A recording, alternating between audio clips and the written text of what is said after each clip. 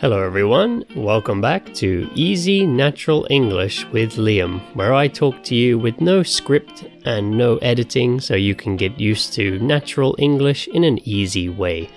Today I am going to be talking a bit about maps or navigation or direction, a bit about how we used to use paper maps and these days we all just use maps on our phone.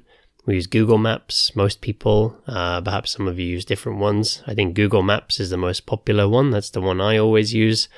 There are some other map apps. Perhaps some people still use a sat-nav, satellite navigation in their car. But I think most people these days, even in their car, they just use the map function on their phone. And yeah, just go with that. But it's funny, this has happened like really quickly, and we almost I don't know, at least personally, I feel like I almost didn't notice the change myself until, sometimes you see like jokes on the internet and people kind of joking about how this has changed, and then it makes you realize like, oh yeah, it used to be so different. So when I was younger, even when I was a young adult, I remember still using paper maps. Like when I was in Australia driving around, I bought a car with my friend and we were driving around Australia, which wasn't that long ago. That was when I was about 20... I'm not sure. How old was I then? In my early 20s. I think I was in my early 20s. Now I'm 35, so it was just over 15, well, about 10, maybe 10 to 15 years ago. I was driving around Australia with my friend, and there were smartphones then, but I don't think I had a smartphone. I think I still had just like a regular analog sort of texting phone, but then I was very slow to get a smartphone. A lot of other people had a smartphone when I didn't have one. Not that I particularly hated the idea of smartphones, but I think a lot of us who grew up without smartphones, maybe for a while we felt like, well, I've lived this long without one, I don't really need one. Why do I need one of those for? Of course now we all depend on them very heavily. I definitely wouldn't want to be without my phone now. But back then, I felt like I didn't really need one. And I used to move around a lot. I kept moving like country to country. So I used to just arrive in a country, buy a very cheap phone, very cheap kind of SIM contract, or not even a contract. I used to get the pay as you go SIM cards, which I don't know if anyone still uses those. But back then you used to get SIM cards where you just pay when you need to. So you just get the SIM card, put it in your phone, and then, you could buy like $10 of credit, or whichever country you're in, 10 euros of credit or something. And then when that ran out, you needed to buy some more credit. But yeah, that was what I used to do back then. So I didn't have a smartphone. And I guess my friends didn't have them either. So I remember driving around and using like paper maps even back then, having like a book with, the roads on and things. But especially when I was younger, when I was a child and we used to go on trips, with my mum and dad, and we used to drive places, they were always using like a paper map. And perhaps you had the same experience if you're old enough. You probably remember the experience of everybody fighting about how to navigate. I guess these days people still fight a bit when they are navigating, but it's a bit easier because now we have these smartphones, so it's a little bit hard to get it wrong, really. Normally, it's quite easy. Sometimes, like for example, Google Maps, it might take a moment to update. It might be a little bit slow, so you might miss your turning, but then it's quite easy just to turn around and get back where you should be going. But when using these paper maps, sometimes you could go for a very long time before you realize, oh, we've gone the wrong way. And then you'll have to turn around and drive back like another hour or so back to where you should have been going because you've gone way past where you were supposed to turn or something. And sometimes it could be very, very difficult getting around. And you just had to look at the signposts and try to work out where you are.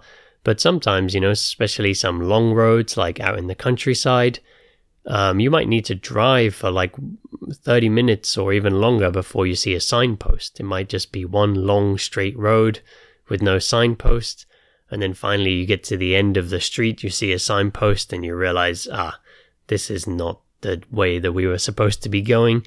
Yeah, then you'd have to turn around and go all the way back, or find some other detour, find some other way to get back on the right path.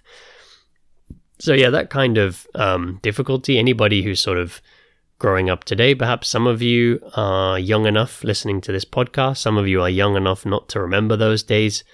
Perhaps you sort of all of your sort of life that you can remember has been you've had access to a smartphone, so perhaps you don't know what I'm talking about. But yeah, first it was just these books. You remember you had to buy like a kind of map book kind of thing, and it would open up and you'd keep that in your car.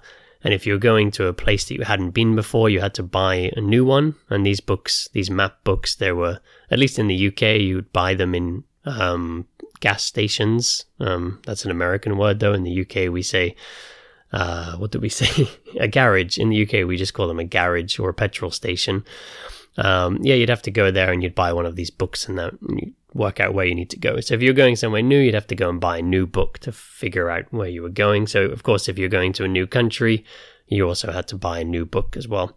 I think Michelin made a lot of them, the guys that make the tires, and now famous for Michelin star restaurants.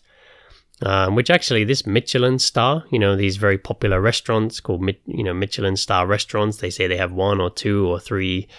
I think 3 is the maximum, these Michelin stars, to say it's a very good restaurant. This actually just, Michelin started this. If you've ever thought, why does Michelin, a tire company, give out awards for good restaurants?